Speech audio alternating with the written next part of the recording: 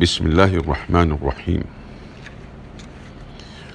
قوة الإلهام، تأليف الدكتور يوسف بن عثمان الحزيم، الجزء الخامس.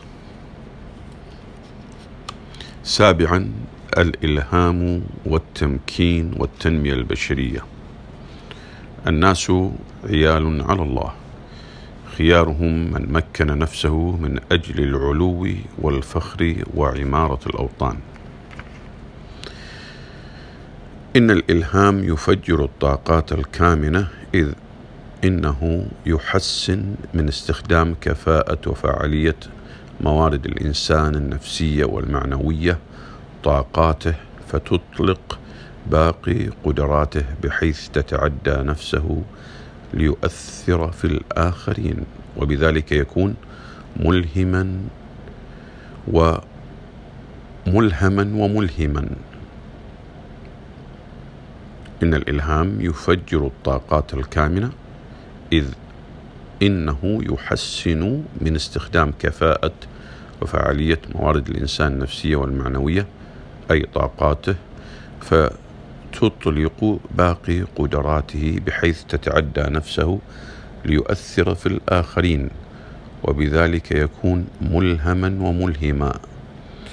إن مفهوم التنمية البشرية المستدامة تم تعريفه الأساسي من خلال تقرير مستقبلنا المشترك Our Common Future الصادر عن اللجنة العالمية للتنمية والبيئة بالأمم المتحدة للعام 1987 ميلادي، وهو التنمية التي تلبي احتياجات الحاضر دون الإساءة إلى مستقبل الأجيال القادمة، وتتكون من 3 مكونات هدفها ضمان الاستدامة في 3 مجالات رئيسية، هي النمو الاقتصادي والبيئة والتنمية الاجتماعية، وكلها تستند على التمكين وتقوم على تعزيز قدرات الإنسان وتفجير طاقاته وإزالة العوائق عنها، بما يسمح بتعدد خياراته في الحياة. والإلهام هو الخطوة الكبيرة والأولى في درب التمكين.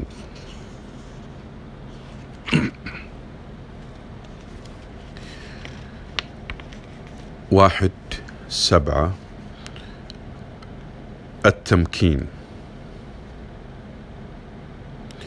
التمكين بحسب تعريف البنك الدولي The World Bank هو عملية تهدف إلى تعزيز قدرات الأفراد أو الجماعات لطرح خيارات معينة وتحويلها إلى إجراءات وسياسات تهدف في النهاية لزيادة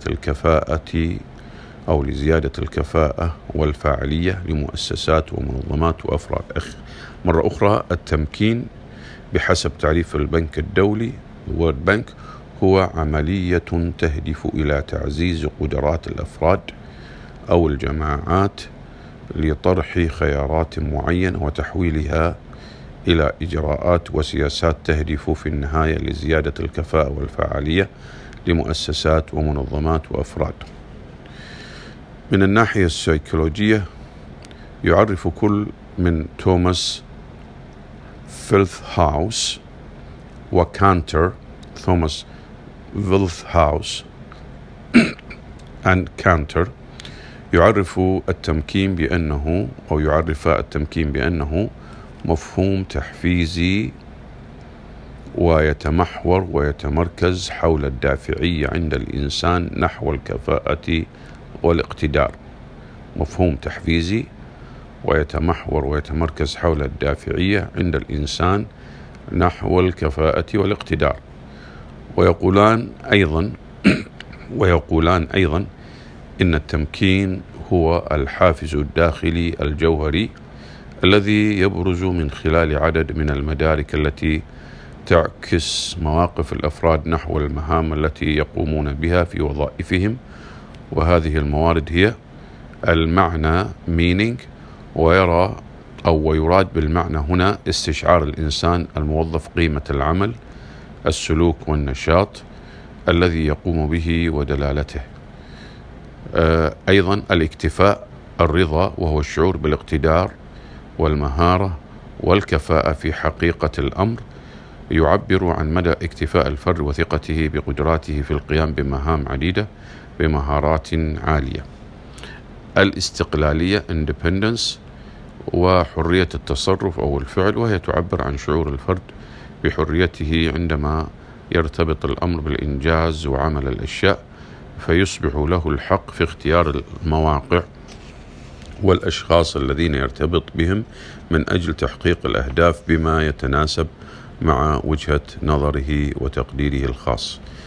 التأثير impact، وهو قدرة الفرد على إحداث درجة عالية من التأثير الفردي في نتائج الأسرة أو المؤسسة أو الوطن.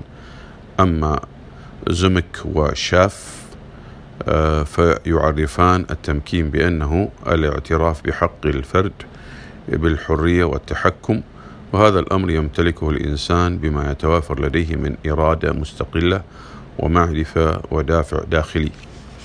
وفي التعريف الخاص الذي استنتجته من القراءة والبحث في هذا المفهوم، فإنه يمكنني أن أعرف التمكين بأنه عملية تحول وتبدل يتم من خلالها تحرير الفرد أو الجماعات أو المنظمات من عوائق استخدام قدراتهم أو فرص تعزيزها من أجل التحكم النسبي في ذواتهم الاعتمادية والاستقلال، ثم العمل بكفاءة وفاعلية وتحقيق التحسن والنمو الإيجابي المستدام.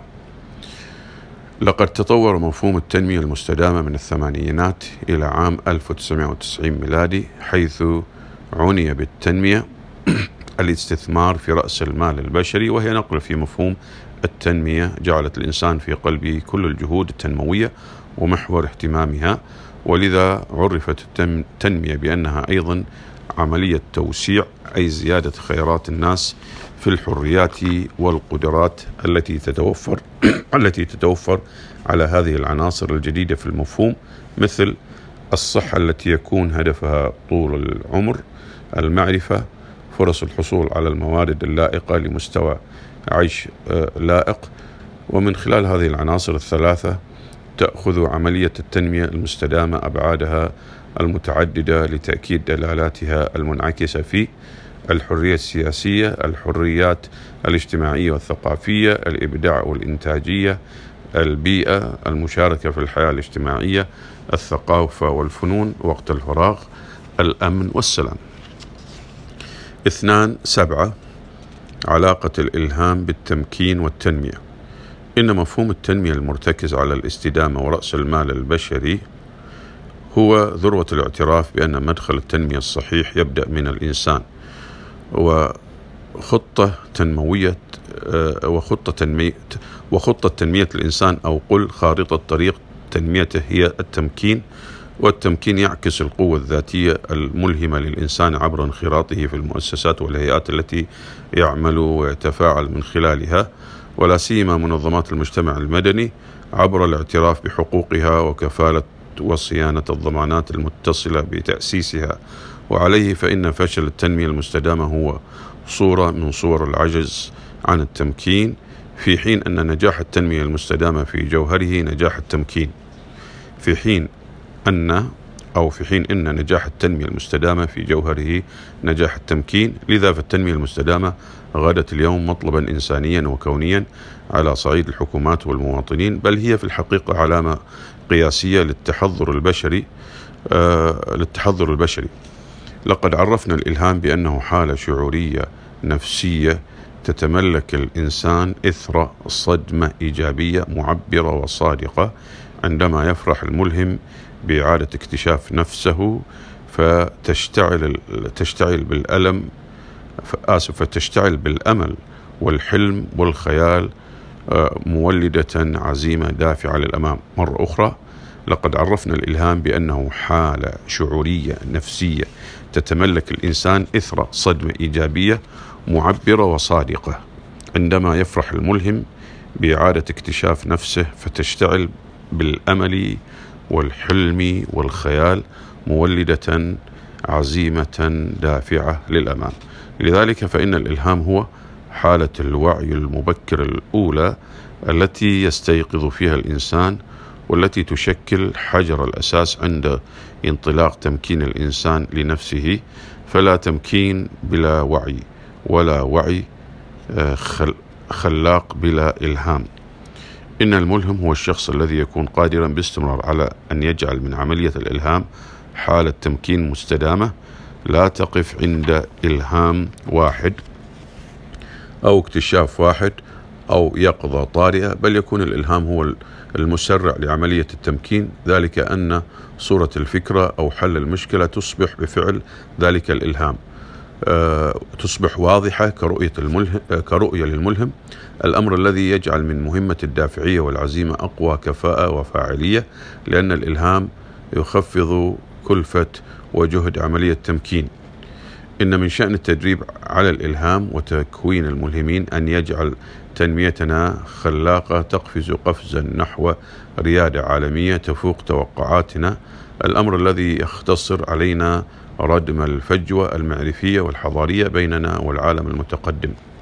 مرة أخرى، إن من شأن التدريب على الإلهام وتكوين الملهمين أن يجعل تنميتنا خلاقة تقفز قفزا نحو ريادة عالمية تفوق توقعاتنا، الأمر الذي يختصر علينا ردم الفجوة المعرفية والحضارية بيننا والعالم المتقدم. إن قدرة الإلهام والملهمين هي أقصر الطرق المبتكرة والخلاقة للأخذ بأيدينا إلى فضاء المجتمع الرشيد، لأنها قدرة تعبر عن حلم الإنسان وجوهره في طريق الأصالة والتفرد. يقول ابن خلدون عن فاطمة الفهرية: فكأنما نبهت بذلك عزائم الملوك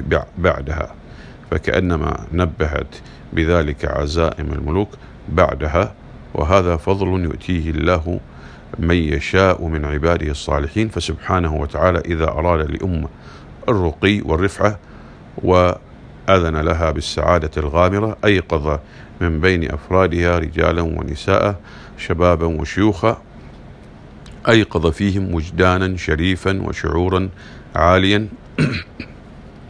يدفعهم للقيام بصالح الأعمال وأشرفها وما كان من أجل الدنيا والآخرة. ثامنا، المراجع. كذب من قال أنا. وهنا مجموعة من المراجع اعتمد عليها هذا الكتاب، وهو قوة الإلهام للدكتور أو تأليف الدكتور يوسف بن عثمان الحزيم. والمراجع هي ابن منظور لسان العرب، المعجم الوسيط، مجمع اللغة العربية بالقاهرة، الطبعة الثالثة عام 1998. المعجم الوسيط مجمع اللغة العربية بالقاهرة، الطبعة الثالثة عام 1998. أماني محمد، باحثة وكاتبة في علوم ما وراء الطبيعة والتنمية البشرية، Intuition DOAMANY.net. باحارث محمد، مقالة بعنوان إرسال مصحف إلى القمر. بوحجي دكتور محمد الجاسم، البحث عن الملهمين، الطبعة الأولى 2015 ميلادي، صفحة 19. تقي الدين أبو العباس، درء تعارض العقل والنقل، بتحقيق محمد رشاد سالم، الطبعة الثالثة عام 1991 ميلادي. الحزيم دكتور يوسف، كتاب التمكين، الأجوبة الكبرى، الطبعة الأولى 2017 ميلادي. الحسن دكتور يوسف، قلق القيم، مجتمع الخليج العربي نموذجا، التنوير للطباعة والنشر، بيروت، الطبعة الأولى 2014 ميلادي. قطيط دكتور غسان يوسف، حل المشكلات إبداعيا، دار الثقافة، عمان، الطبعة الأولى 2011 ميلادي. محمد بن أبي بكر بن عبد القادر الرازي، مختار الصحاح. ميخائيل أسعد يوسف، سيكولوجية الإلهام، مكتبة غريب القاهرة.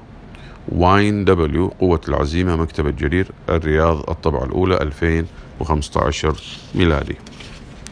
الحمد لله، وجزا الله الدكتور يوسف بن عثمان الحزيم على تأليفه هذا الكتاب قوة الإلهام، The Power of Inspiration. والسلام عليكم ورحمة الله وبركاته.